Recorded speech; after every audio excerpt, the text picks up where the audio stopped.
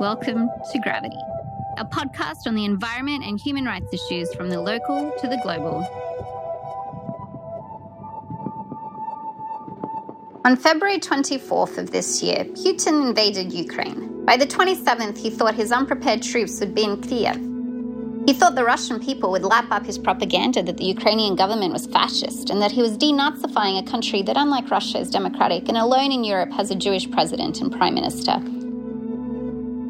This fraternal war has split families apart. Russians do not want this war, and thousands have and are continuing to be arrested as they protested. The Russian people are being penalized by sanctions on their economy and have become a pariah nation for a war they do not want. And the small neo-Nazi contingent in Ukraine, the Azov Battalion, which are on the US terrorist list, are now paraded as patriotic defenders against an invader and will receive money and support. The West rattled its saber and pushed to expand NATO with full knowledge that Russia was against it, and when Russia invaded has left Ukrainians to fend for themselves. This is a particular tragedy with its own nuances, yet in every particular, there is the universal. On the eve of World War I, in the summer of 1914, countries on both sides expected the war to be finished quickly and their soldiers back home by Christmas. They called it the war to end all wars, yet it set the stage for World War II. Wars, as Adam Hochschild has so eloquently argued, exacerbate the problems they're intended to solve. I spoke with Adam earlier this month about his work. Adam's captivating and well-researched historical narratives take us to the core of humanity. They are stories of rapacity and injustice, from the brutal colonization of the Congo to the Stalinist purges to apartheid. They are stories of resistance and solidarity, from the British emancipation movement to those who exposed King Leopold II's crimes against humanity to the international brigades who came to fight for Spain's Popular Front. Stories of brutality and brotherhood, conflict and compassion, rapacity and rebellion, of hubris and hypocrisy, but also of hope and humour. They are not merely narratives of events and movements past, but a tapestry of humanity. Welcome to Gravity, Adam. Well, thank you, Alex. It's great to be here. So, while we have a Stygian invasion in Europe, I thought maybe we should start with your book, The War to End All Wars. So, Such an inapt phrase and yet used so much. And that war, the war of a lost generation, when I believe every Allied soldier lost his life for 1 inch of land. Yeah, something like that. Yeah. But not everyone was for the war, and even some families were completely split in Britain between commanding generals and pacifists. Right. What attracted you to write a book about the dissidents and the pacifists of the war? Okay. Well, the First World War has always fascinated and obsessed me. I had a couple of uncles who were in it. I used to hear them talk about it. My mother who was a teenager at the time, lost several cousins in the war whom she was very fond of. So it was a subject of conversation around our house. And as I grew up and started to read history, I realized that so many of the ills and the problems of the 20th century stem from the First World War. The historian Simon Schama called it the original sin of the 20th century. It's impossible to imagine the Second World War without the first, that laid the groundwork of that bitterness and resentment in Germany.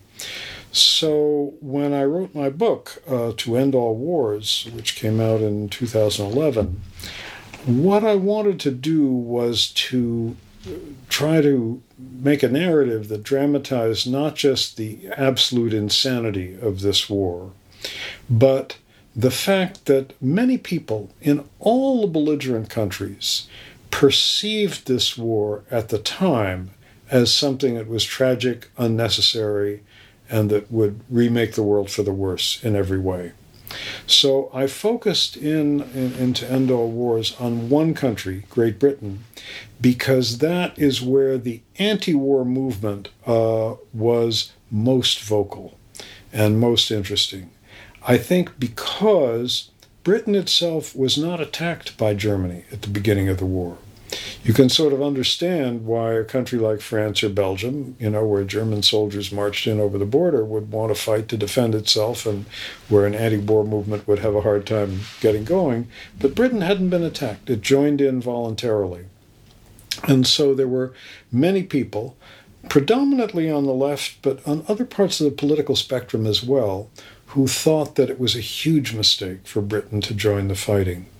And I wanted to tell their story, sort of paired with the story of the people who fought the war, and what a tremendous, how a whole generation was really crippled and partly killed by this. And my storytelling strategy for the book was to focus on families that were divided by the war, where one member was fighting at the front, or in one case actually in the cabinet as Minister of War at one point, and another member of the family was in prison as a conscientious objector or in some other way was campaigning against the war. One pair of characters, for example, is Charlotte Despard, who was a very outspoken British pacifist, while her brother, Sir John French, for the first year or so of the war, was British Commander-in-Chief on the Western Front. So that was how I tried to tell the story in the book, and I hope I succeeded. It was such a senseless war, and yet in the beginning, the generals actually, they continued to be. I believe Douglas Haig thought that the man and the horse, the cavalry, was still going to be important after World War I. He hadn't learned anything. That's right. Generals are always very optimistic when, there are photographs, actually, that show French troops getting into a train that says, at the very beginning of the war, that says on the side, to Berlin. There are photographs of German troops getting into a train that says on the side, to Paris, and everybody is cheering.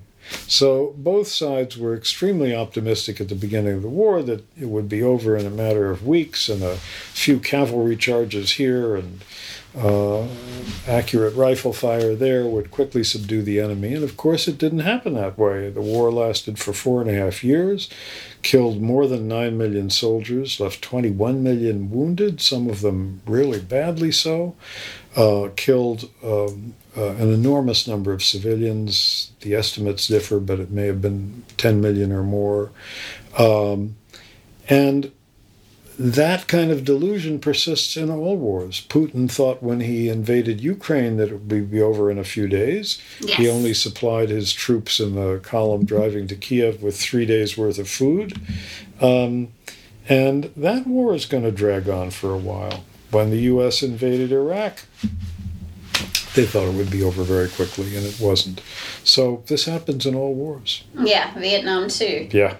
But particularly, I think, in World War I, they were used to really quick wars. The Franco-Prussian War was 6 weeks, and I believe that this gave people in command who would look over a map and move little pins about, while in Passchendaele they were dying in mud, and they couldn't foresee that.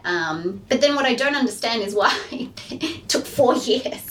Well, I think you have to look at the conditioning, the experience that the army officers had before then. And for the British, French, and German armies, the only experience that the officers who were actually in command of the troops at the time of the First World War had really, almost their only experience, was in fighting colonial wars in Africa and Asia, where they were fighting against very poorly armed opponents, Africans and Asians who, at the most had, rifles or muskets, no machine guns, no powerful cannon, no artillery, no motorized transport, nothing like that. So those wars tended to be pretty quick and pretty bloody and brutal for the colonized people who were conquered. That was the experience that they'd had, and that was the mindset with which they went off to war. Yeah, and it was also a war that brought so much poetry. I remember when I was a teenager, Wilfred Owen was really the shrill, demented choirs, and he was amazing. And you could see in his poetry how he changed. I mean, he volunteered to fight, and his first poems were rather patriotic. Mm-hmm. And then he realized we're all giving up our lives in this mud for cloth. Really. Definitely the finest poet of the war, I think. Yeah, he and so tragic. And then, of course, we have France, the one-legged parliament after that. And you mentioned earlier that our world today is really shaped from World War I. And the number of deaths that occurred from World War I, but also if we include the Spanish flu, which really came from World War I, because it was brought to the trenches and the soldiers brought it to every single continent when they came home. And the first cases of the influenza epidemic of 1918 to 1921 that attracted any medical attention were at a U.S. Army base in Kansas. And the American soldiers brought it to Europe, and as they fanned out, they spread it everywhere. And then there's the Russian Revolution, which you never know might have occurred without the war, but certainly the war intensified the issues at home, and it was cataclysmic. And then, of course, even if we look at the Ukraine today, we have the Treaty of Brest-Litovsk that gave Ukraine to the Germans, and it's shocking how much World War I has, and of course the prelude to World War II, with the Germans not knowing that they were losing at the front and thinking that the generals had stabbed them in the back, which led to that resentment against so-called traitors, which, of course, we're scapegoating the Jewish community because, unfortunately, Europeans at the time were quite anti-Semitic. But the other thing that you note was World War I was the first war where there was so much propaganda on such a mass scale in all these countries, right? I mean, even the British royal family had to change their name. Saxe-Coburg-Gotha, that's right. The House of Windsor, I believe, originated at that time. Yeah, it had to be a massive propaganda war because none of the countries involved expected that it would last 4.5 years. And if you're going to keep the morale of the civilian population and the morale of the armies up during that long, long period, at a time when people are experiencing severe privation, lack of food that they're accustomed to, shortages of all kinds of things, because, everything from railway locomotives to extra supplies of meat and wheat were moved to the front where the soldiers needed them.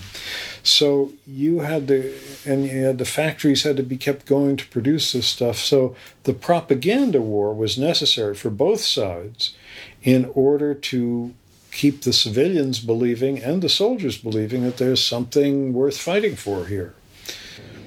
And the U.S. was no exception.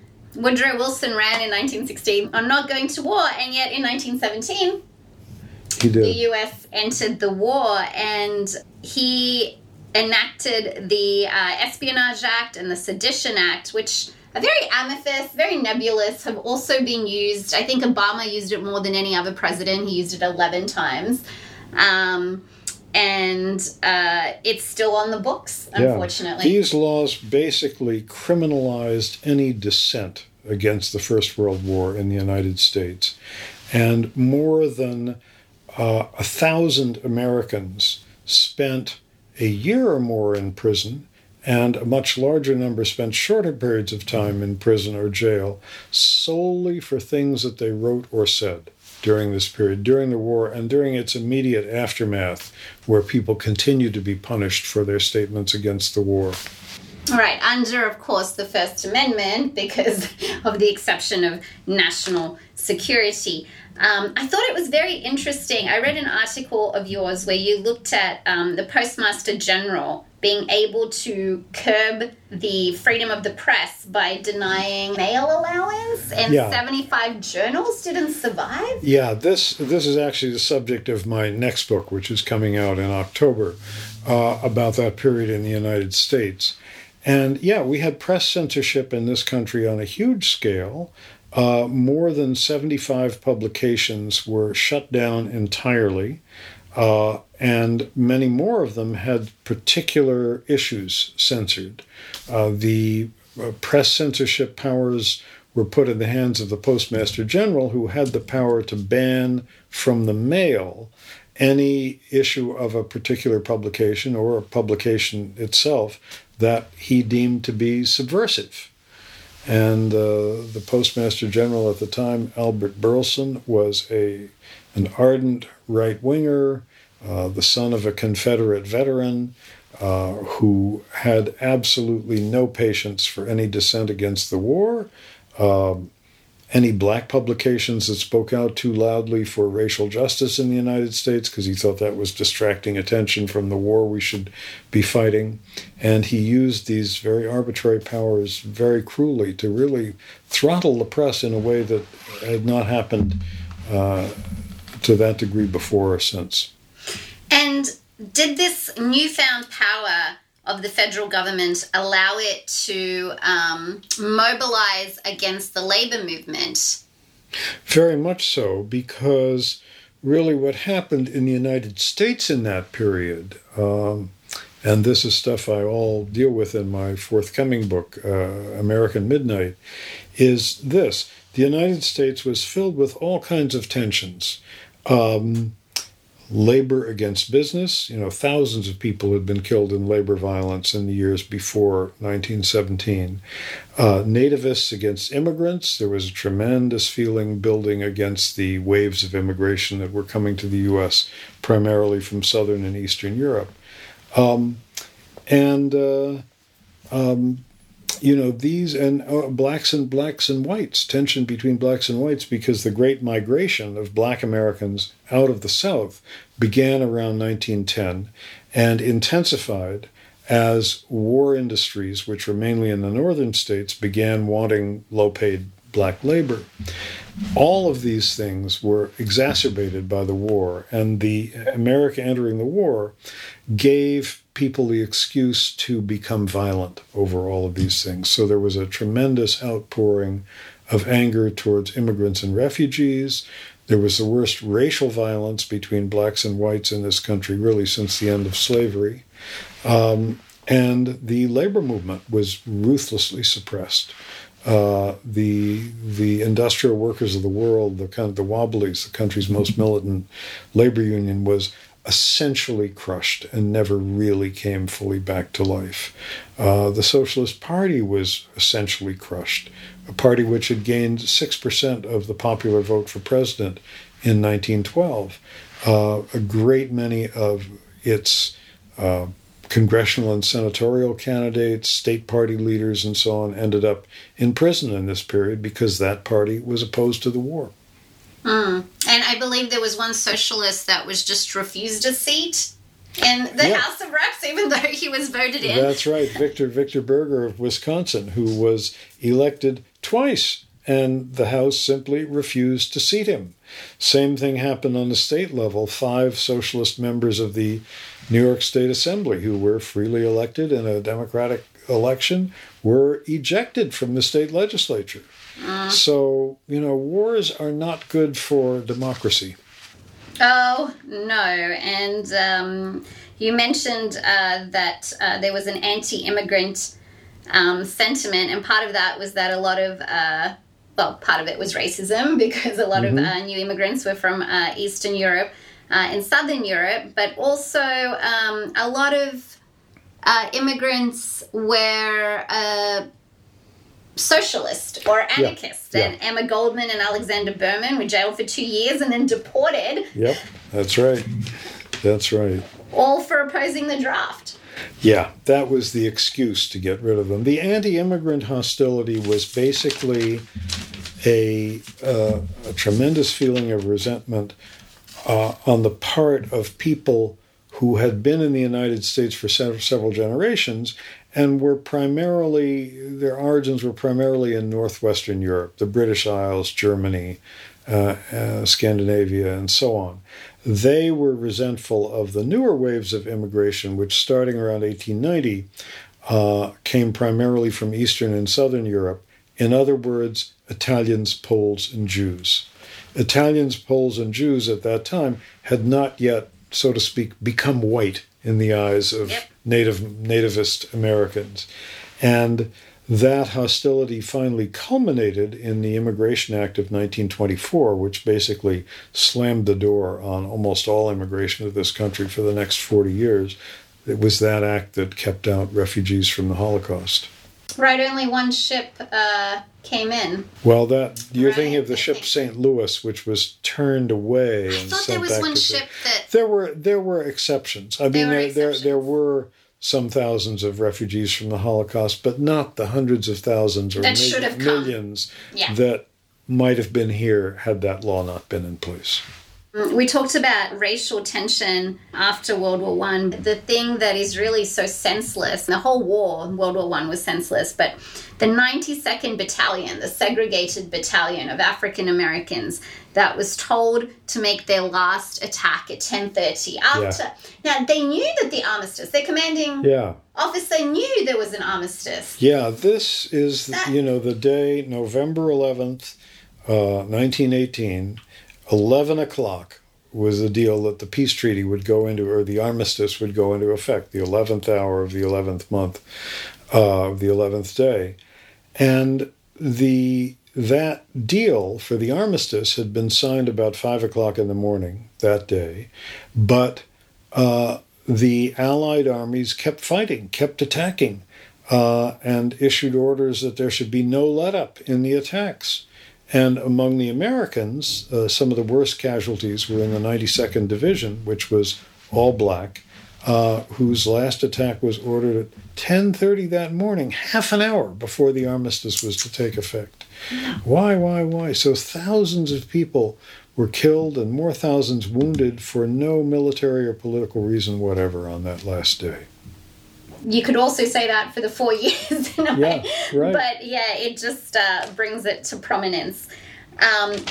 And I would like to now move to the Spanish Civil War. Mm-hmm. And that has really, I used to be actually, frankly, obsessed by the Spanish Civil War.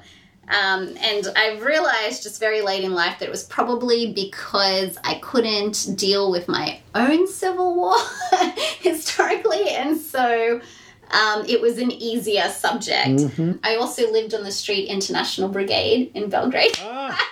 But all these people from all over the world came to fight with the Popular Front. And you wrote a book about some of these people from the US and how they came. Mm-hmm. So what are some stories, some characters that fought with the Popular Front, and why did they decide to join the Lincoln Brigade? Right. Well, just to back up and give the picture of that time, the Spanish Civil War broke out in the summer of 1936 when there was a right-wing military coup against the democratically elected government of Spain, the Spanish Republic, where there had been elections earlier that year in which a coalition of left and liberal forces won the election. And the conservatives in Spain were extremely upset by this, and there were many, many right-wingers in the army and the high command of the army. They staged an uprising. As soon as it began, Hitler and Mussolini immediately sent arms, planes, tanks, guns, trainers. Mussolini sent 80,000 ground troops as well. Hitler sent his air force. And so all over the world, people, saw here there is a battle between fascists and Democrats in this country, Spain. And I think in many ways it really has to be regarded as the first battle of World War II. Yeah. Because these were planes flown by Nazi pilots who were, bombing the democratic forces in Spain. Then the international brigades were volunteers from all over the world, more than 50 countries, who wanted to fight in defense of the Spanish Republic. And the book that I wrote, Spain in Our Hearts, is about the American volunteers among them. 2,800 Americans, certainly the largest number of Americans who've ever gone off to fight in somebody else's civil war. And you asked about sort of particular people who went there. One person, I sort of start off the book with him, is a guy named Robert Merriman, who in the 1930s was a graduate student here in Berkeley, California, where we're talking. The apartment where he and his wife lived is about 4 blocks from where we are now. And he was a graduate student in economics in Berkeley. He was working on his dissertation at the time when the Spanish Civil War began. He went there to fight. His wife, Marion, volunteered as well. She was a clerk in the International Brigade's headquarters. And Bob Merriman was killed about a year and a half into the war. Went missing in action. His body was never found. And we know where he disappeared. I've been to the hilltop where he was last seen alive. Roughly 750 other Americans died in that war. Many more were wounded. They failed, unfortunately, to stop the nationalists, as the Spanish fascists were known, from taking over the country. And Francisco Franco became dictator of Spain and ruled for some 36 years until his death.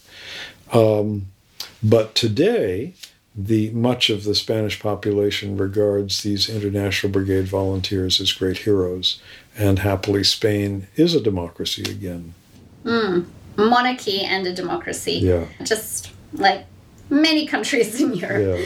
But in 1936, there was another war in which, of course, the League did nothing as well, and that was in Abyssinia, in Ethiopia. So you had aerial bombardment, mustard gas used against the population by fascist forces. And Right. that was, Mussolini went in. And actually, Italy was trying to, I think in 1896, they had lost a war in Abyssinia, and then they were trying to muster up some... Italy had always had colonial ambitions in Africa. Yeah.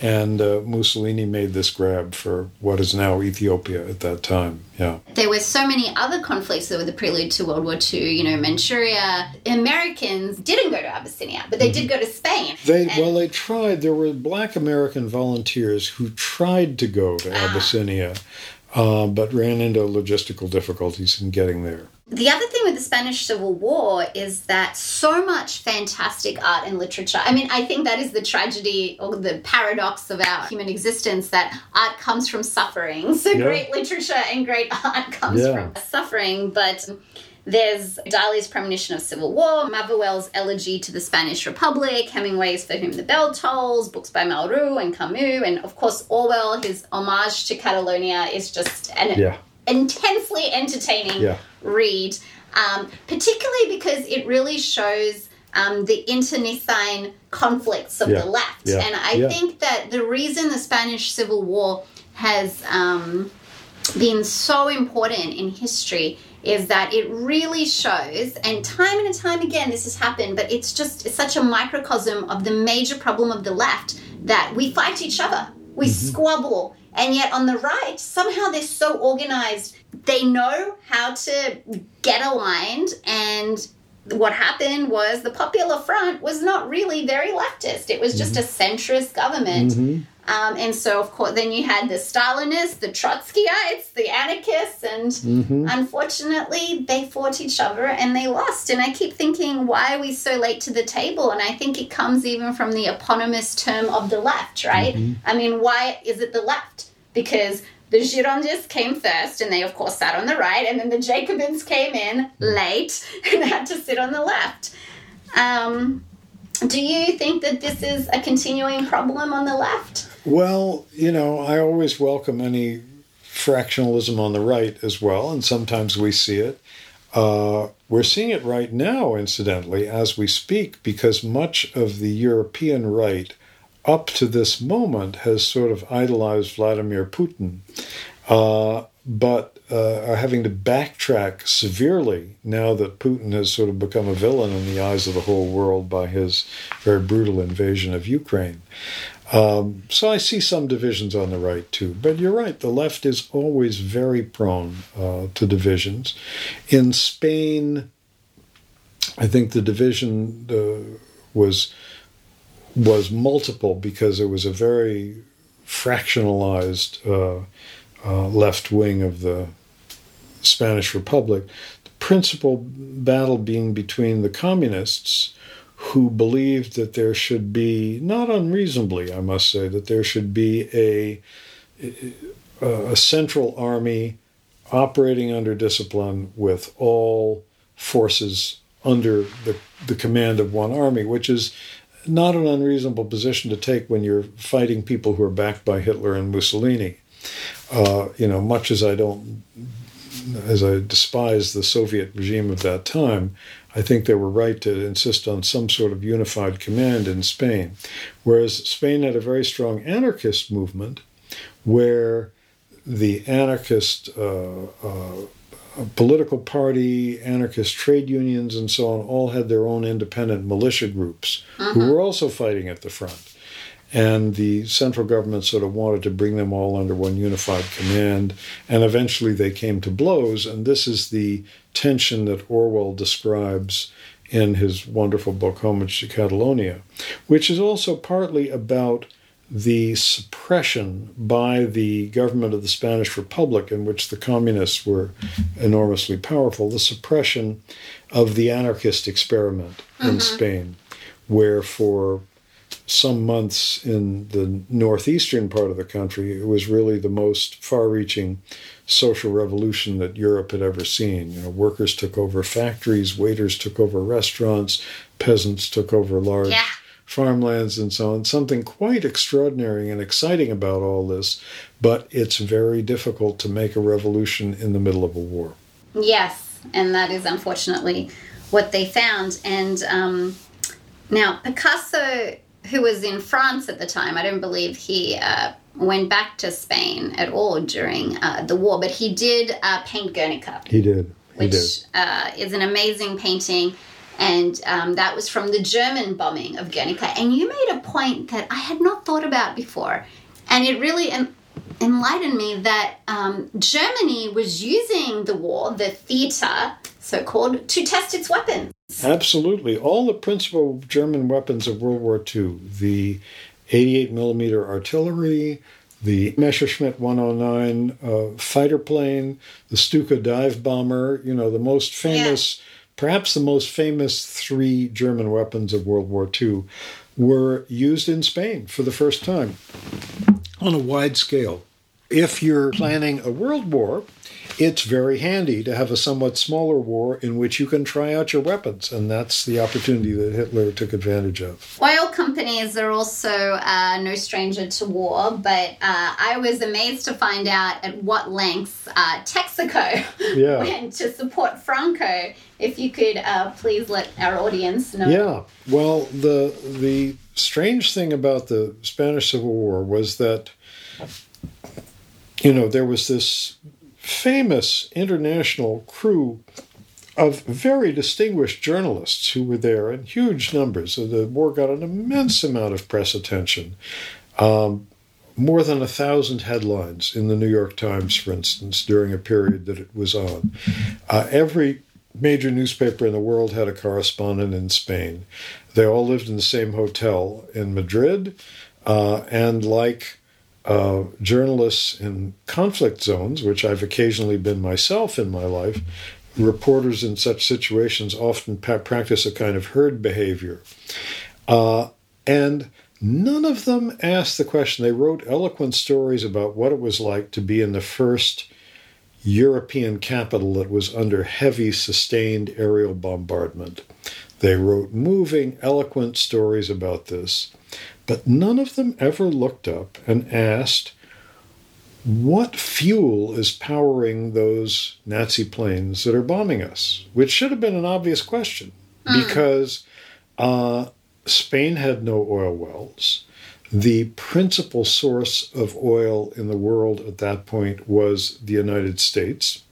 America supposedly had an embargo on sending any kind of products to either side in Spain. Yeah. But in fact, those Nazi bombers and most of Franco's army was fueled by oil from Texaco, which at the time had a CEO, Torkild Rieber, Norwegian by birth, who loved dictators. He was fond of Hitler, he was fond of Mussolini, fond of strongmen elsewhere, and he violated this embargo. His tankers full of oil and aviation fuel and gasoline, because you need that for army trucks and tanks. You need diesel fuel for some and gasoline for others and special aviation gas. These tankers would leave the Texaco refinery at Port Arthur, Texas, ostensibly bound for Antwerp or Rotterdam or some European port. And at sea, their captains would open sealed orders redirecting them to ports in nationalist Spain. And they supplied Franco with all his oil. And nobody questioned it. Right. Well, nobody, yeah. They didn't put a stop to it, and they could have at the time. The U.S. government could have. Now, while the Spanish Civil War was going on from 1936 to 1939, in Russia, in the USSR, Stalin, who I guess was Hitler's best unwitting agent, managed to decimate his population, killed millions of people, sent many millions to gulags to die. And what was so insane was that all the opponents had really gone by that time. So yeah. What was he doing? Well, that period has always fascinated me. I've always been deeply fascinated by Russian history. How could the country that gave us Tolstoy and Chekhov also give us the Gulag? And it's particularly baffling in this period because the most murderous period of Soviet history really began after all of Stalin's real opponents were dead, exiled, or in jail. Only at that point did what's usually called the Great Purge begin in 1936, where millions upon millions of people were arrested, sent to the Gulag. The estimates now are that somewhere close to 1 million of them were shot outright. Nobody knows how many more in total were sent to the Gulag, but it's certainly way up there in the multiple millions. And it was as if a country was doing a genocide on itself. And this lasted for 3 or 4 years. I think it's a pure reflection of Stalin's absolutely paranoid personality. He saw enemies where there weren't. He executed, the cream of the Red Army officer corps, executed diplomats, executed people who knew foreign languages, because that might have allowed them to communicate with other parts of the world. He was paranoid. And while this was going on, of course, nobody could talk about it openly. During the whole Soviet period, there was very little open discussion of it. And when I went to Russia a number of times as a journalist in the 60s, 70s, and 80s, I noticed, if somebody trusted you, they would talk to you in private over the kitchen table about how, my uncle was shot in 1937 and my grandmother spent 10 years in the Gulag and so on. But there was no public discussion of this in any way. Then when change finally came, when Gorbachev came to power and began opening things up and allowing open discussion of Soviet history and much more, I really wanted to listen in on that conversation. And see what it was like. So my family and I moved to Moscow for 6 months in the first half of 1991. And I visited people who were digging up mass graves. I talked to many veterans of the Gulag. I talked to former secret police officers, some repentant, some not repentant, and wrote a book about it, The Unquiet Ghost, Russians Remember Stalin. Right, and you went to a village that suddenly saw a mass grave? Oh, that was a fascinating, I could have written a whole book just about this place, Kolpashevo, which is a town on the banks of the Ob River in central Siberia. And this is one of the 3 or 4 great rivers that flow from south to north through Siberia, reaching the Arctic Ocean. And like many other rivers that flow through flat countryside, like the Mississippi in this country, in the spring flood season, the Ob sometimes overflows its banks. And in 1979, which was still during the Soviet period and before things had loosened up in any way, the Ob overflowed its banks at this town called Pashava, began washing away the riverbank, and all of a sudden hundreds of bodies appeared. And everybody knew why they were at this particular spot, because the spot where the riverbank started washing away was where the city's secret police prison had stood during the 1930s, during the Purge period. This is also a permafrost region, which means that the bodies that were buried far down were frozen solid, and people from the village could come and peer into this newly opened mass grave and actually recognize people who had been arrested, taken away, and shot 40 years earlier. They were still in the clothes that they were wearing. All this was hushed up at the time, but when Gorbachev started making his reforms and it became possible to talk about this, people began investigating, writing about it. And when I got there in 1991, they were willing to talk about it. I interviewed one woman, a retired school teacher, whose father was in this mass grave. I interviewed a neighbor of hers a few blocks away, also a retired school teacher, and the women knew each other, whose father had been the commander of the secret police prison that sent all these people into the grave.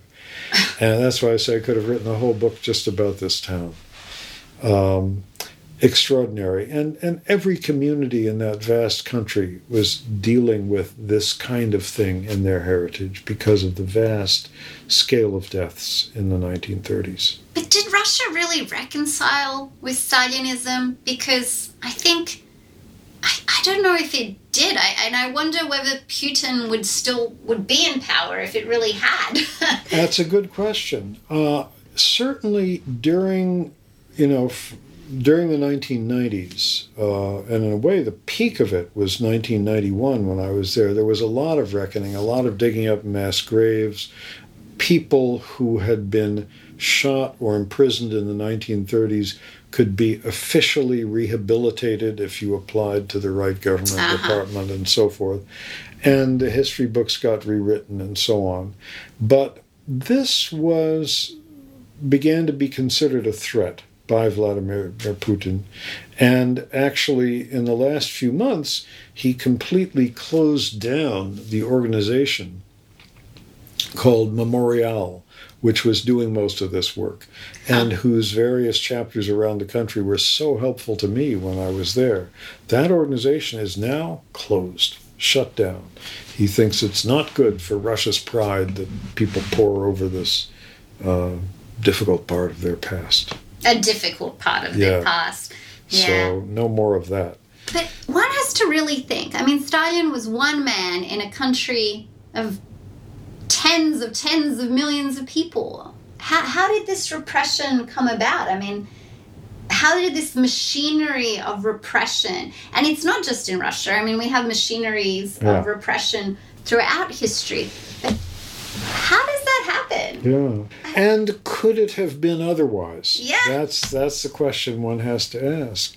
I mean, of course, Russia didn't have a very good background for the formation of a democracy in the sense that Tsar Nicholas II, the last Tsar, who wasn't deposed until 1917, was the last absolute monarch in Europe. He had total absolute power. There was a legislature, but it could be overruled by the Tsar. So when you have that kind of background, plus a heritage of a lot of censorship, even their greatest novelist, Tolstoy, couldn't publish all his works in his lifetime, it's not good groundwork for democracy. Then the revolution happened, which was really a coup staged by the Bolsheviks, the most militant left group, who took over in the fall of 1917, Russia had the first thing resembling a real free election that they'd ever had. A new legislative assembly was elected. And when that assembly met at the beginning of 1918, the Bolsheviks allowed it to meet for one day, and then armed soldiers invaded the meeting halls, sent everybody home. No more elections for 70 years. Mm-hmm. So when that's the groundwork, it's very easy for a dictatorship to take over. And democracy is a very fragile plant. It takes a lot of fertilizing. It takes a lot of nurturing. It can be threatened so easily. And we've seen that here in this country. People can invade the United States Capitol and try to invalidate an election. There are very few places in the world where democracy feels really deeply secure to me right now. Mm-hmm. So, and Russia sure isn't one of them. They've got a new czar in control right now. The only good news is that opposition is rising in Russia. I mean, a lot of people are also fleeing Russia, but this could be his downfall. Let's hope, but I'm not too optimistic. Have to have hope. We've talked about Stalin, an infamous household name, and Hitler is also another infamous household name. But King Leopold of Belgium should also be another infamous household name. He is really just the archetypal villain, isn't he? Hey, if you like Stalin, you'll love King Leopold II. Yeah. I mean, your book is just... I'm trying to think of one word that can encapsulate it, but my words are failing me. It is just something that you have to read. It is amazing how this man, who is purportedly a constitutional monarch, and I guess he was very upset that he had this parliament that he had to deal with. But how did he get 1/13 of the African continent, about 76 times more than the size of Belgium, and be able to control it from afar with such despotism, such brutality that one can't even fathom the atrocities that he committed upon those people, the forced labor, the whippings, the amputations of hands. Could you explain to our audience how this inaptly named Congo Free State came about? Well, here's the story I told in the book, King Leopold's Ghost. King Leopold II of Belgium took the throne of his country at the age of 30 in 1865. He was very frustrated to be king of such a small country. And he was also frustrated to be a king at a time when it wasn't so much fun to be a monarch anymore, because you had to share power with elected parliaments and worry about, voters and things like that. No authoritarian wants to have to worry about the voters. And so he was looking for a part of the world. It was clear that in Belgium his power would be decreasing gradually over his lifetime, which it did, as for most European monarchs outside of Russia. But he was looking for a part of the world where he could reign supreme and where he could make a lot of money. And this was the period of time when Europe was just beginning to get its hands on Africa. And the whole colonization of the African continent was something that happened remarkably quickly. In 1870, roughly 80% of Africa south of the Sahara was under indigenous rulers, kings, chiefs, whatever. Or in some places where the rainforest was very dense, there was, no government. People, could barely walk a few miles through the dense forest, and they lived in self-sufficient little communities. By 40 years later, virtually that entire part of the continent, the lower 80% of the continent, was either under colonial rule or in white settler colonies like South Africa. Ruled by their white inhabitants. The only exceptions were Liberia and Ethiopia. So that big African land grab happened with remarkable speed. King Leopold saw it beginning and got in on it very early. He first presented himself to the world as a philanthropist who was financing exploration and scientific discovery. Then he hired the British explorer, Henry Morton Stanley, the man who found Livingstone, sent him to Africa for 4 or 5 years to essentially stake out this huge territory in the center of the continent, roughly the same territory that's Democratic Republic of Congo today. And then Leopold bamboozled first the United States and then very quickly all the major nations of Europe into recognizing this territory as belonging to him personally. This happened in 1884 and 1885. And the other countries agreed to it because a number of the European countries were themselves grabbing for land in Africa. The Americans didn't really care what happened on that continent, and Leopold had a very efficient American lobbyist who, paid off the right people and entertained the right people and got this the right declaration from the American president at the time. And this was sort of part of the beginning of the dividing up of the African continent, something that took quite a few more years to fully happen, but where essentially the continent got parceled out among the major European powers, principally England, France, Germany, and Portugal.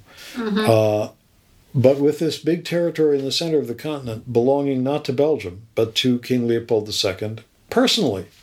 Belgium, being a small country with no merchant marine, was not particularly interested in colonies. But to Leopold, that was fine. He said, I'll get my own. And the other countries were happy to recognize him as owning this territory. And then he set out to make as much money from it as he possibly could. The first thing that Europeans were after in that part of Africa was ivory, which was a tremendously valuable commodity at the time, because this was before plastic. Ivory could be carved into piano keys, jewelry, statuettes, ornaments of all kinds. Most of the piano keyboards in the United States at that time were made out of Congo ivory. That was shaped into the tops of piano keys at the town of Ivoryton, Connecticut. So he made a lot of money off ivory. Then something else happened that opened up the possibility for a much larger fortune. They invented in Europe the inflatable bicycle tire. And this, which was followed very quickly by the invention of the automobile and by tremendously expanded need for rubber all around the world. Rubber for uses in industry as belts in machinery, rubber to coat telephone and telegraph wires, rubber for automobile tires, and so forth. There was a huge rubber boom beginning in the early 1890s. Well, all over the world, people rushed to plant rubber trees. But to bring a plantation of rubber trees to maturity, where you can begin tapping the trees and harvesting the rubber, can take as long as 15 years.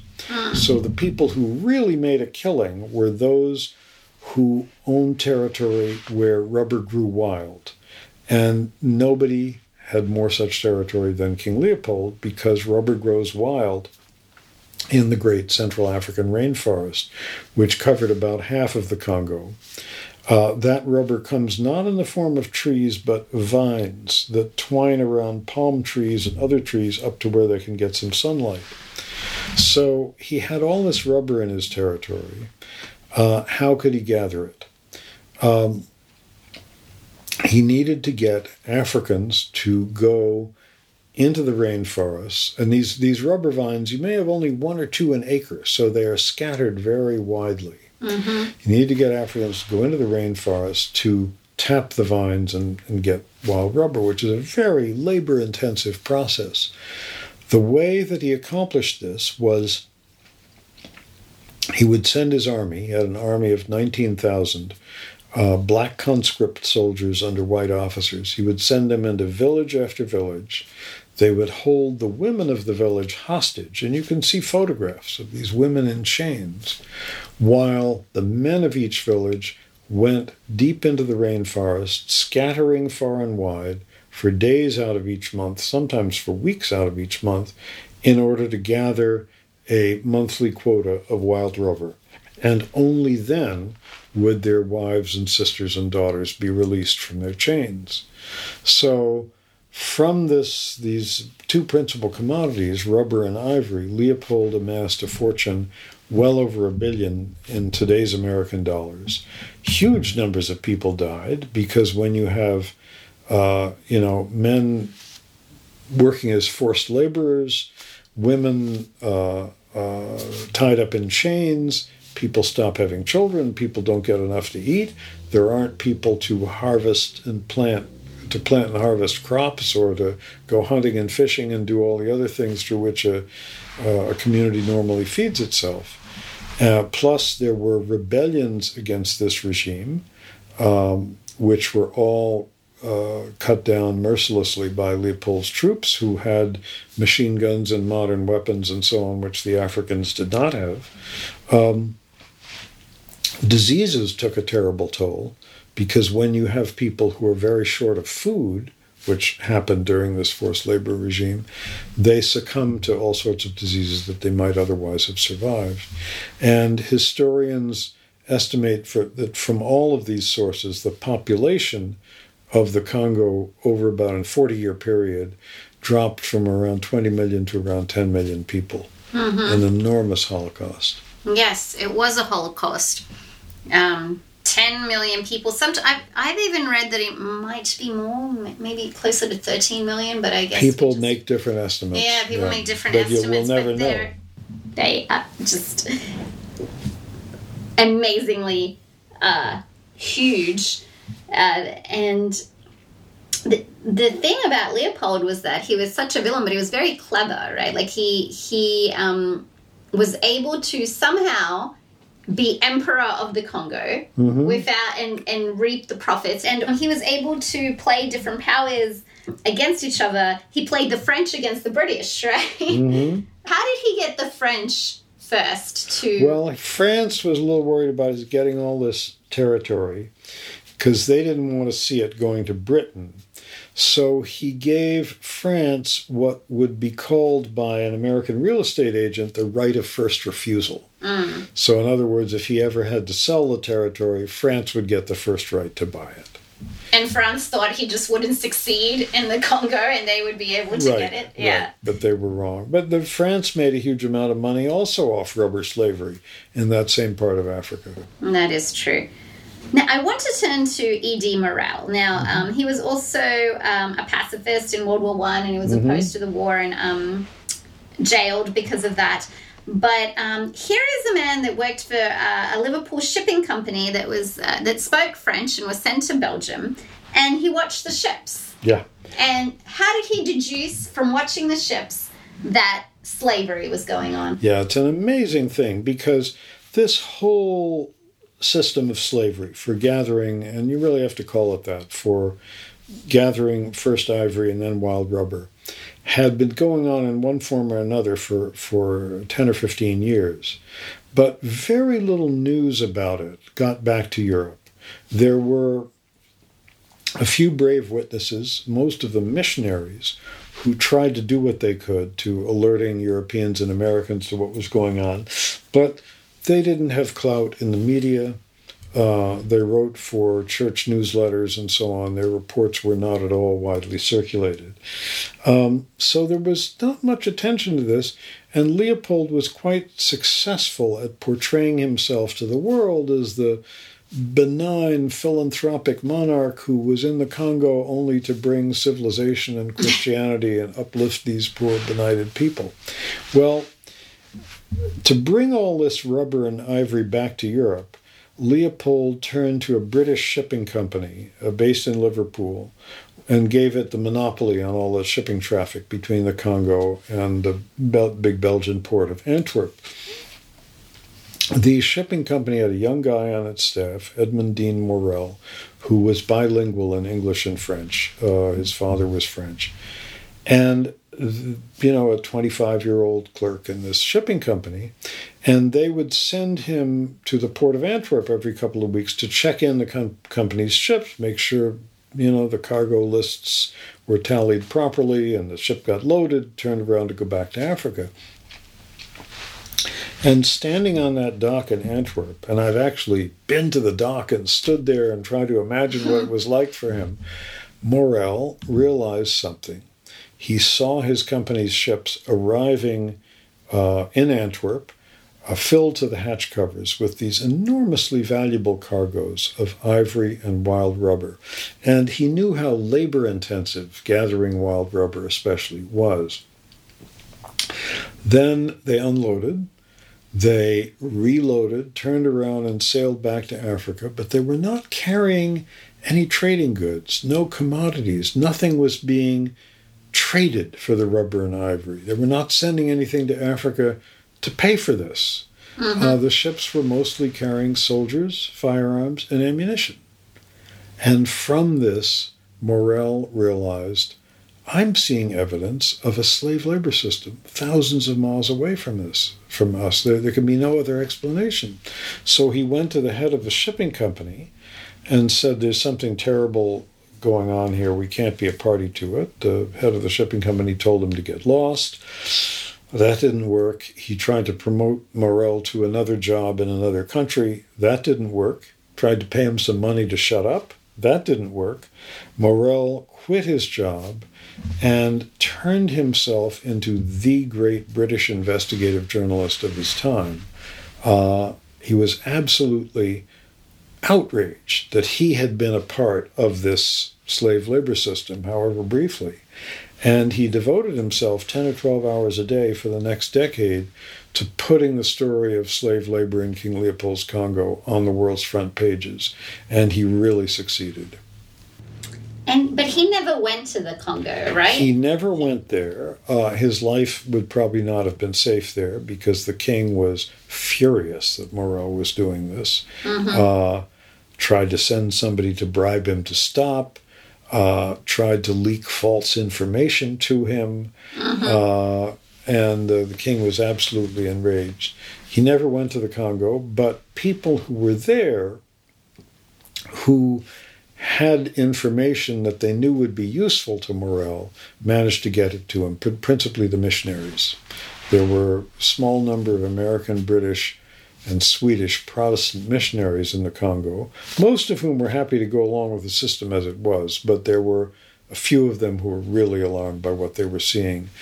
Their data, their photographs were important ammunition for Morel. And what about Roger Casement? Roger Casement was the British consul in the Congo. And when Morel had kicked up a real fuss in Britain, and people were saying, hey, there really is slave labor here, the British government, which sort of assumed the right to investigate anything anywhere in the world, commissioned their consul in the Congo to make an investigative voyage up the Congo River by steamboat and check out these claims. Are they really enslaving Africans there? And if so, that would be a violation of various treaties and so on. And Casement did that, wrote an excoriating report, which created a tremendous ruckus, which, when it appeared, became a close friend of Morel. Behind the scenes, gave Morel a lot of advice about the Congo Reform Association, which was the group that Morel had formed. Casement couldn't be involved in it directly because he remained in the British consular service, but they became close friends and collaborators. The other interesting thing about Casement is that he was Irish. And in the course of carrying out this investigation in the Congo, he began to realize Ireland is also a colony. Ireland is also exploited. Yeah. And Casement then left the consular service, joined the Irish independence movement, and he, not without being knighted for his services, became Sir Roger Casement, and was the first, I believe, Knight of the Realm to be hanged in several hundred years as an Irish patriot, because he had taken up arms against Britain. Well, I mean, Ireland was the colony. Someone just has to read A Modest Proposal, Yeah. one of the Right. greatest essays in modern literature. Yeah. And also, unfortunately, true, the best English authors were Irish. That's true. That's true. Shaw, Yeats, Yes, Joyce, exactly. yeah, All Irish. yeah. One other thing that really stood out so many things stood out in the book, but it seems Leopold was forced to make his own royal commission into atrocities. Yeah. And he thought that he could fool everybody and control this commission, but somehow things went awry and he lost control. How did that? That was a fascinating process. When there was this international protest movement against the atrocities in the Congo, which was largely orchestrated by Morel, Leopold wanted to clear his name, so he appointed an independent commission of inquiry of 3 judges from 3 different countries, each of whom owed him a favor of one sort or another. So he thought, or were hoping for a job from him or something like that. So he thought this commission would clear his name. But amazingly, as occasionally happens, this commission actually did its homework pretty conscientiously. They traveled up and down the Congo River by steamboat. They held hearings. They wrote a quite critical report on the basis of these hearings. They collected hundreds of pages of testimony from Africans who described what it was like to see their villages ravaged and to be forced to work as slave laborers and so on. Leopold was appalled by this, and in order to forestall the impact of the report, which was first presented to him before it was publicly released, he quickly had a so-called summary of the report prepared and released to the press. Oh. Knowing that newspaper reporters have to work on a tight deadline, they won't have the time to read a 300-page report, but they might read a 20-page summary. And this summary did not really summarize the report. It put a much more benign face on things, not unlike Attorney General Barr's summary of Robert Mueller's report on President Trump and the Russians. And so that kind of blunted the public impact of the report. And then Leopold saw to it that the African testimonies that were given to the commission, which is really the heart of what should have been made public, and is really the only extensive collection of Congolese voices that exists on paper from that period, that this was put under lock and key in the Belgian archives, where it remained for the next 70 years, until finally it was released at last. There was an international movement. Mark Twain wrote, King Leopold's Apologia, his soliloquy. And so we know there was this global movement, and yet how did we forget? How did that occur? Well, I think that has to do with the First World War, that this tremendous international protest against the atrocities in Leopold's Congo, which was really the first great international human rights campaign of the 20th century, happened on the eve of the First World War.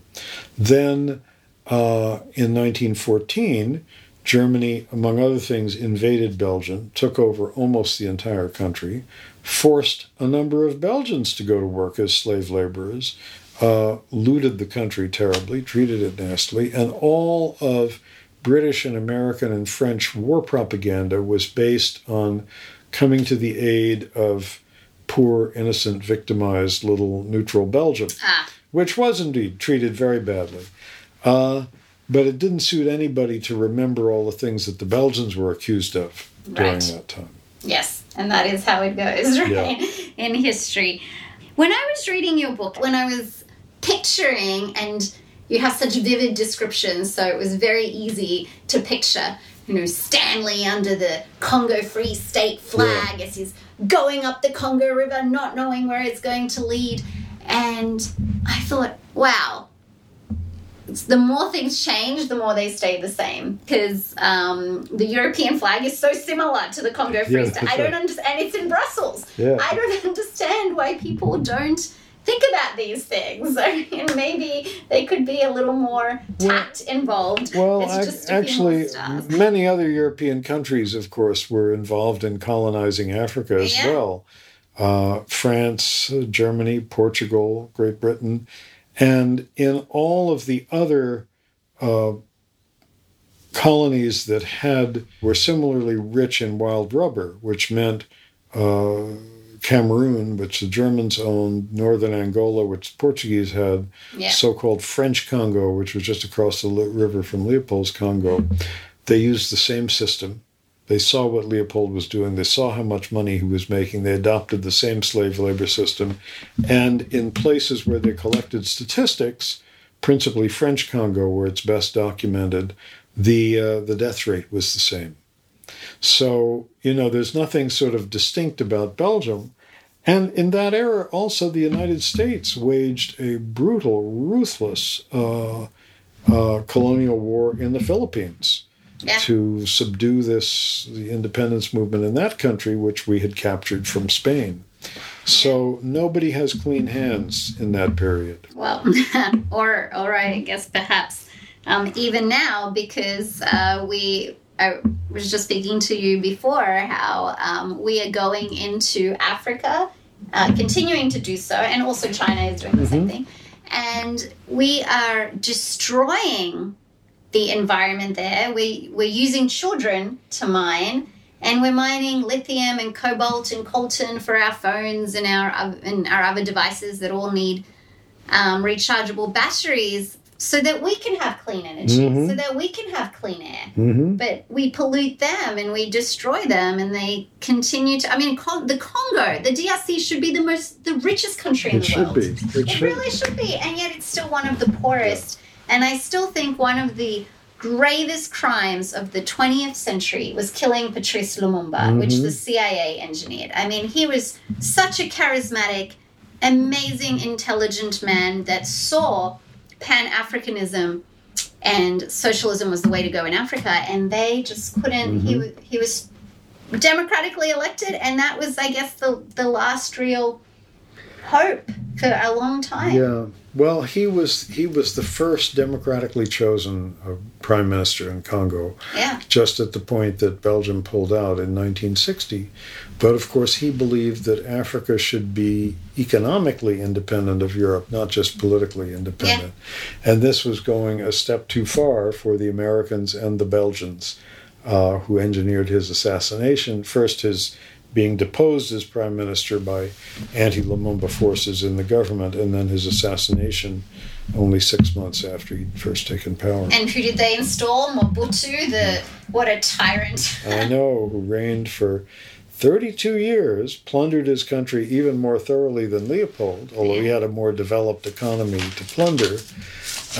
President George H.W. Bush called him one of our greatest friends in Africa. And over the years, various administrations gave him more than $1 billion in American aid. It's terrible. I want to go somewhere now in the world, to George Yard. And I want to go somewhere in history. On May 22, 1787, what was so important about a meeting that was held in this printing shop? I think this date almost ought to be celebrated as International Human Rights Day or something, because to me it was a really epical event. On that day, in a Quaker bookstore and printing shop in this place in central London, a little courtyard called George Yard, which is still there, although the Quaker bookstore and printing shop is not. 12 people got together and formed themselves into a committee dedicated to ending first the slave trade and then slavery itself in the British Empire. And here's what made that so remarkable. Great Britain at that time was dominated the Atlantic slave trade. Half the captured Africans transported across the Atlantic Ocean in the terrible conditions in the holds of those slave ships traveled in British ships. British ships were delivering them not just to Britain's own colonies, of which there were many in the West Indies principally, but also to French and Portuguese colonies in the West Indies and Brazil, to the American South.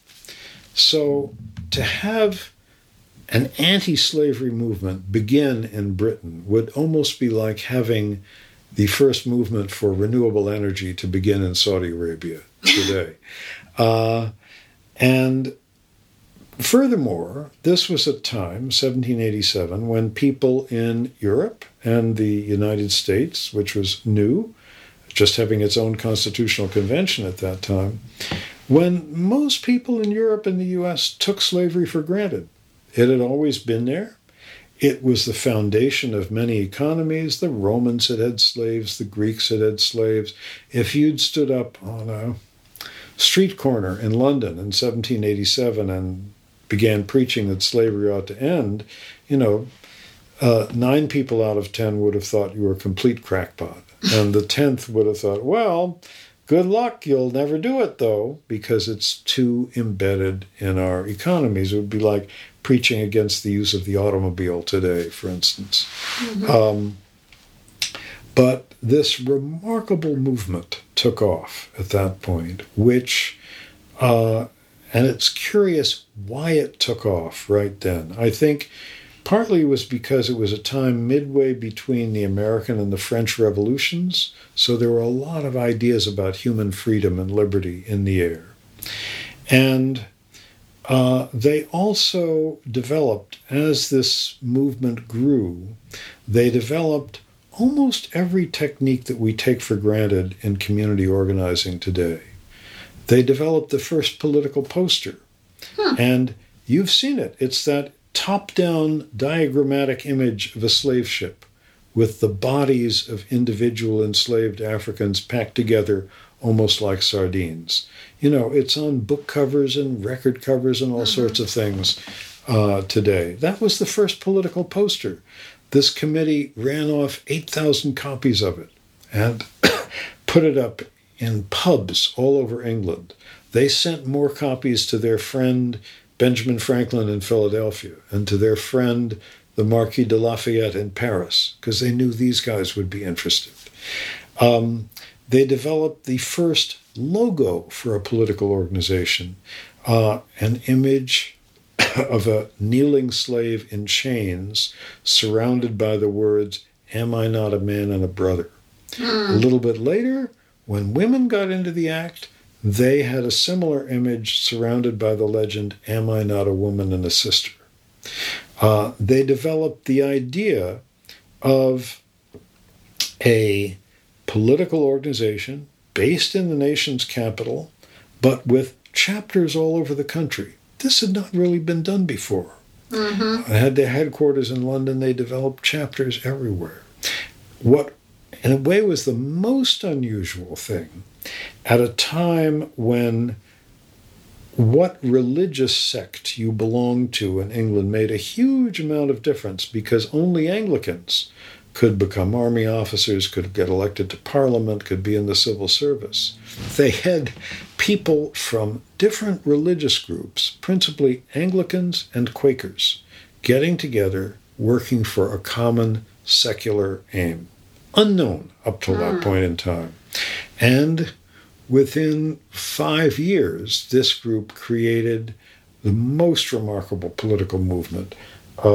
By 5 years later, they had 400,000 people in Britain signing a petition calling for the end of the slave trade. That was more people than were eligible to vote in Britain at that time. They had a roughly equal number of people refusing to buy slave-grown sugar. The boycott. The boycott. They came up with the boycott. Well, the boycott had been done before, but this was its first use on a wide scale like that. And these are tools we use today. So I got fascinated by this group, by what they did, and by the whole process by which slavery ended in the British Empire. And this is what I wrote about in my book, Bury the Chains, because slavery in the British Empire, which meant almost entirely the Caribbean islands, Jamaica and Antigua and Trinidad and Tobago and so on, came to an end a quarter century sooner than slavery in the United States did.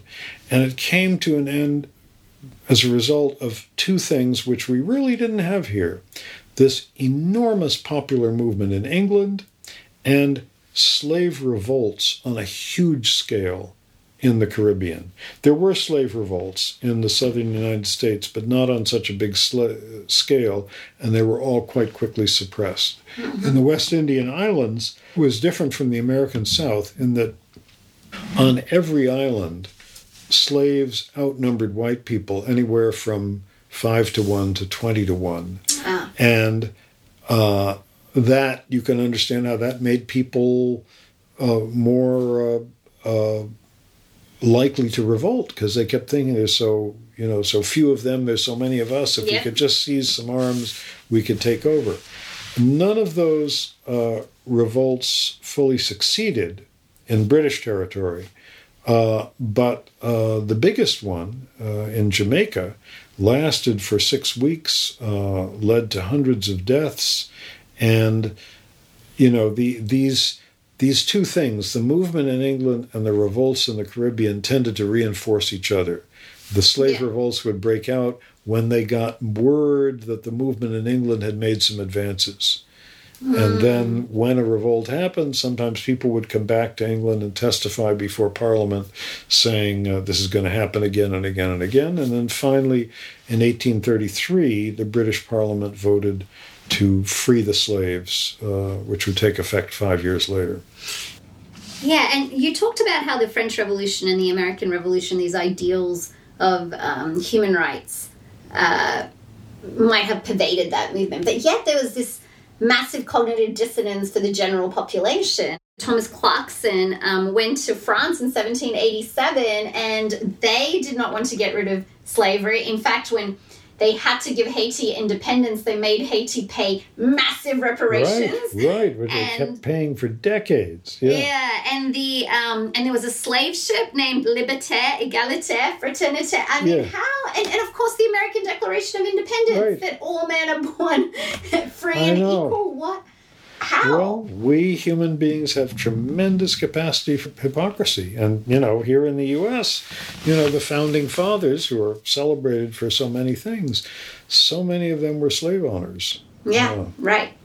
They were. And they did not see the contradiction. Right. And some did sort of sense the contradictions. I think Thomas Jefferson did, and it ran right down the middle in his soul.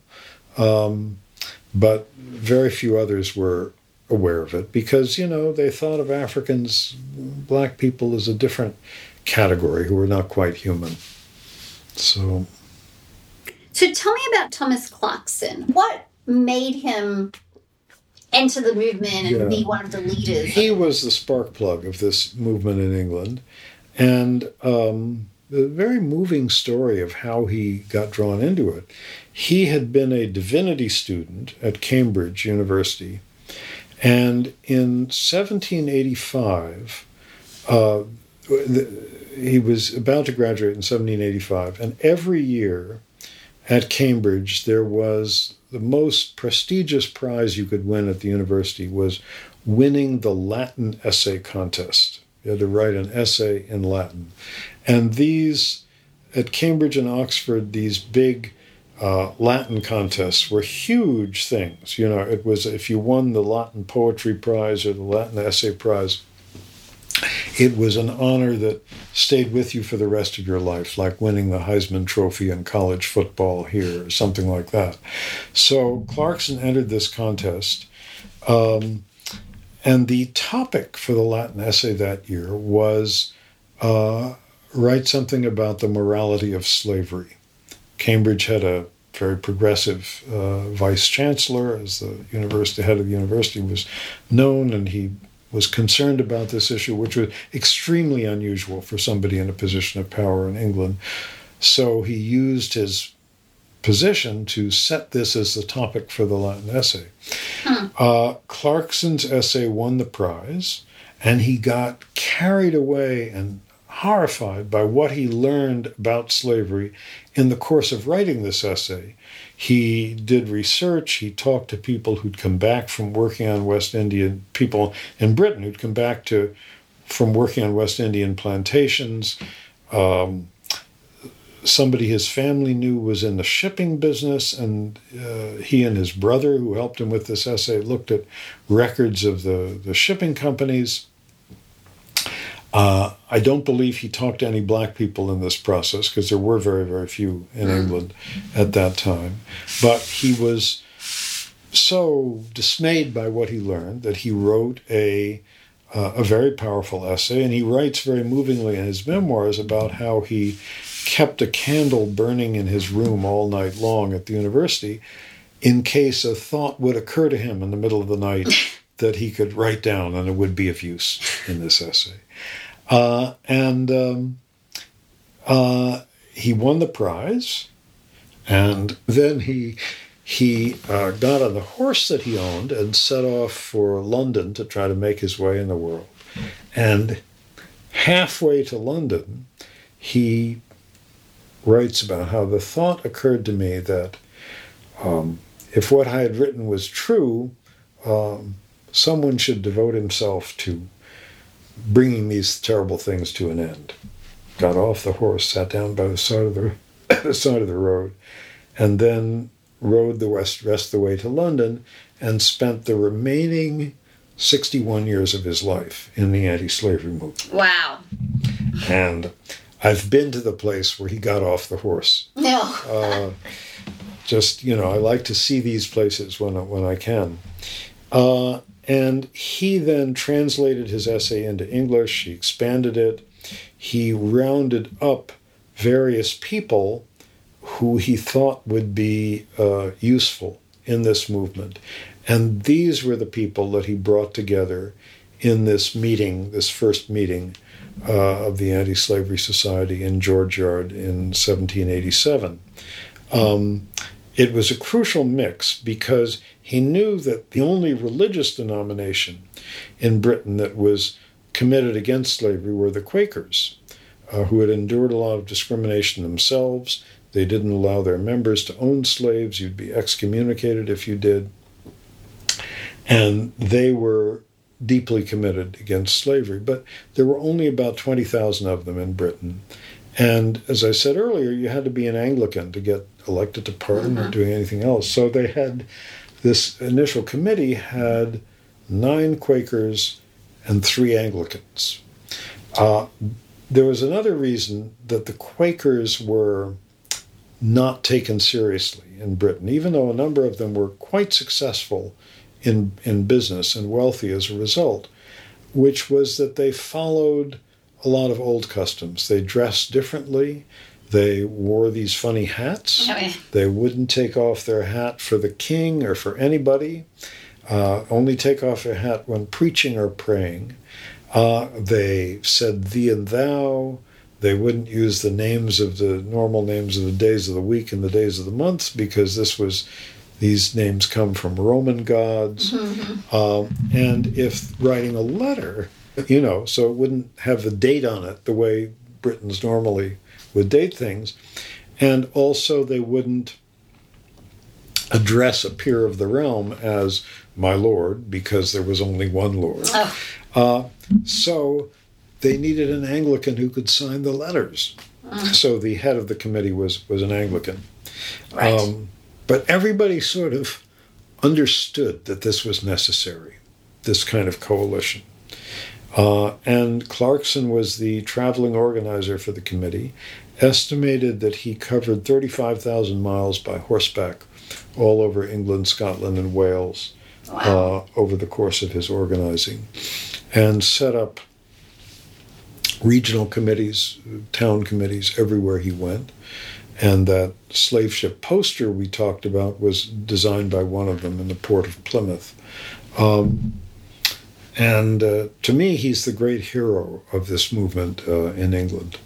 I want to turn now to another repressive regime of South Africa under apartheid, from Blood River to a bloody regime. But many people opposed it, and you actually worked at Contact, I believe, a paper that was anti-apartheid. What was your experience there? Well, my first real exposure to South Africa came when I was a college student, and I had a summer job working for a newspaper that was one of the few outspoken anti-apartheid newspapers in South Africa at the time. This was 1962. It was a bi-weekly paper. I was just there for 2 months on my summer vacation for college working there, but it was my first exposure to serious politics, where what position you took on something was not, a matter of a friendly disagreement over the dinner table. It could result in your spending years in jail. And I knew people who had been in jail. I got to know people who'd been in jail. I knew people who subsequently went to jail. I got to know one man who was later hanged. It was my first exposure to serious politics and to a situation, the horrible injustices of apartheid, where I realized the United States was on the wrong side. So it was really a political turning point in my life. I since then have been back to South Africa as a journalist a number of times. I went to write magazine pieces several times during the 1980s. And then I went for a longer stretch to write a book, The Mirror at Midnight, which came out in 1990, which was about South Africa as it was then, really at the peak of apartheid. But I also wanted to bring in the history, because I love working in the history, and decided to have two narrative streams in the book, so to speak. One of them was this: 1988, which was basically the time I was there researching the book, was the 150th anniversary of something called the Battle of Blood River, which was basically the battle that decided whether the Boers or the Zulus were going to rule that part of the world. The Boers won, and it was the battle that sort of determined that a small number of people with rifles could defeat a vastly larger number of people with spears and shields. That's always been celebrated by Afrikaner South Africans as their national holiday. And I knew it would be marked with tremendous fervor on this 150th anniversary, because the Afrikaner nationalist regime was still in power at that point. So I interwove the historical accounts of the events leading up to that battle with my travels around South Africa in 1988, going to places, that figured in the history, interviewing people today who are working against apartheid, and ending up at a pageant-like reenactment of the Battle of Blood River put on by a neo-Nazi group. So it was quite an adventure. Oh my God. How did your family history impact your view of the world? Well, my family history, which I dealt with in another book called Half the Way Home, was this. My father was the executive of a mining company, which at the time I was growing up, their principal investments were in copper mining in the area that then was Northern Rhodesia and today is Zambia. And he made the terrible mistake of taking me with him on a business trip to Africa when I was a teenager. And I began to realize that my very nice home and my college education and much more was being paid for by the labor of African miners working far under the earth in very hot, damp, dangerous conditions. And it was kind of my introduction to how the world works. And I tried to write about all this in that book. I think it made me aware of the injustices in the world, seeing that whole situation. I should say in my father's defense, though, that even though he was a corporate executive, he was a man of unusual liberalism. And on the issue that most divided people of my generation from their parents, the Vietnam War, he was totally against the war and was, as I was, and actually ended up on the so-called enemies list maintained by President Richard Nixon, which came out in the Watergate expose, all the exposés in the wake of Watergate, that Nixon had maintained an enemies list. And my father told people he was proud to be on it. So figuring out him, the contradictions in his life, how I had benefited from this corporate system that he was involved with was kind of the beginnings of my political education. And you were an activist. You were involved in the civil rights movement, the anti-war movement. So it's not that you just write about injustice. You actually have fought injustice, and you have the privilege of having, I believe, an FBI file on you that you were able to. Yeah, I'm quite proud that the total files on me from FBI and military intelligence total about 100 pages. Actually, I was very small fry in the anti-war movement. If they have 100 pages on me, they've got thousands on lots of people who were much more important than me. So I was something of an activist in those years. In recent decades, I've spent my time writing about activists rather than being one. Mm-hmm. Something which is a lot easier, I must say, to do. Yes, but it inspires people, and it's necessary to understand history so that we don't repeat the mistakes as well. You teach journalism. If you could encapsulate for our budding journalists a few things that they should keep in mind. Well, I think find stories to tell that matter. And for me, those are things that involve justice and injustice. Threats that we're facing is certainly no threat greater than global warming at this point in time. Mm-hmm. So many other threats. We live in a world where inequality is multiplying. The inequality between the top and bottom in this country, between the nations of the world's north and the world's south, inequalities within countries, between countries, it's getting ever greater. And there are a million stories to tell on those issues. And the job is to find ways of telling them that draw in readers or viewers or listeners. Find ways of bringing people into your stories that your listeners, your viewers, your readers are going to be able to identify with. That's what I try to tell my students. I love teaching. I find, a lot of students at the Graduate School of Journalism here at Berkeley, where I teach, are interested in this kind of thing. And I really enjoy working with them. So the running theme is injustice through books. That's the kind of thing that usually makes me excited enough to want to write a book. And it seems the division of people as well, between those that those are own and have things and that control others. Those are the things that I like to write about. My next book will not be about celebrity golfers. I also like to find parts of history that don't get written about much. Mm-hmm.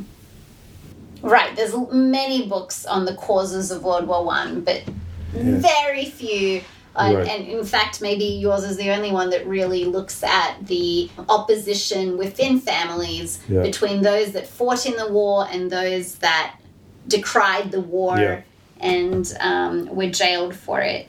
So your captivating narratives, and they're so well researched too, and shrewdly analysed, are really of great historical importance. So I thank you for that. and you've taught your readers much, but what have your books taught you the most? I think they've sort of taught me that if you find the right story, telling it is no problem. I mean, thinking about King Leopold's Ghost, you have this shrewd, evil, greedy king who was a master of public relations. He could have taught today's oil companies a thing or two. You have these extraordinary heroes, E.D. Morel standing on the dock at Antwerp and realizing he was seeing evidence of a slave labor system thousands of miles away. You have Roger Casement in the middle of the Congo rainforest realizing he's an Irish patriot. You have people like that. A story almost tells itself. So you just have to find the right people. And then the rest is easy. For me, it's the finding the subject that's the hard part. If you have time for one more question about Rose, what did intrigue you about Rose? Okay. Well, Rebel Cinderella, my most recent book, is the story of a woman named Rose Pastor Stokes. And her story intrigued me for this reason, because she was one half of one of the most unusual marriages in American history. I'm always interested by unusual relationships. And in this case, it was a relationship that was doomed, which in a way makes it even more interesting narratively. She was a Jewish immigrant from Imperial Russia, arrived in the country at age 11, desperately poor. She worked from that age, 11, worked as a factory worker in a factory making cigars for a dozen years. By the end of that time, she was supporting herself, her mother, and 6 younger siblings who'd been abandoned by a ne'er-do-well stepfather. At that point, actually about a year after that point, she met and fell in love with a guy who was Anglo-Saxon Protestant and from one of the wealthiest families in the United States. He fell in love with her. They got married. The marriage was so unusual, Jew and Gentile, very unusual for that time, extremely rich and extremely poor, so unusual that it was literally front page news in the New York Times and in many newspapers all over the country, was reported overseas as well.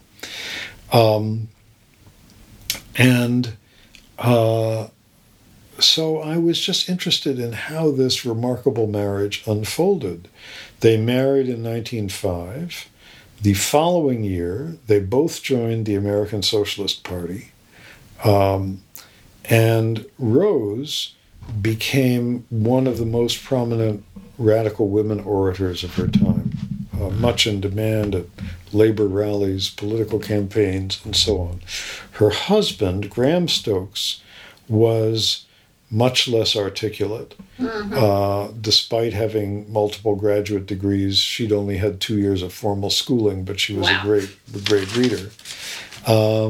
He began to be a little discontented that soon she was the one who got most of the attention from the press. The marriage came under great strain because they took different positions on the First World War. She, like most of her fellow socialists, felt it was a terrible mistake for the United States to join the war, spoke out very strongly against it. Her husband, Graham Stokes, was so enthusiastic for the war that he enlisted. He was too old to be sent overseas, but he served in the New York National Guard for 3 years and marched in military parades in New York and so on. And finally, they divorced very bitterly in 1925 after 20 years of marriage. But happily for me, they saved all their letters. She kept a diary, and they wrote dueling memoirs. So I have very rich material to work from, and thoroughly enjoyed doing so to tell her story. And the interesting thing is that in every particular, there's the universal. I hope.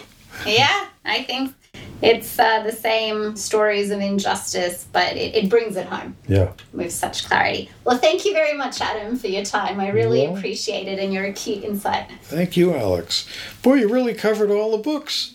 Thank you, Adam. I hope you have found this podcast insightful and will join us next time as we explore more issues affecting our environment and human rights at home and around the world. For more materials on this issue, please go to our website, thegravity.fm.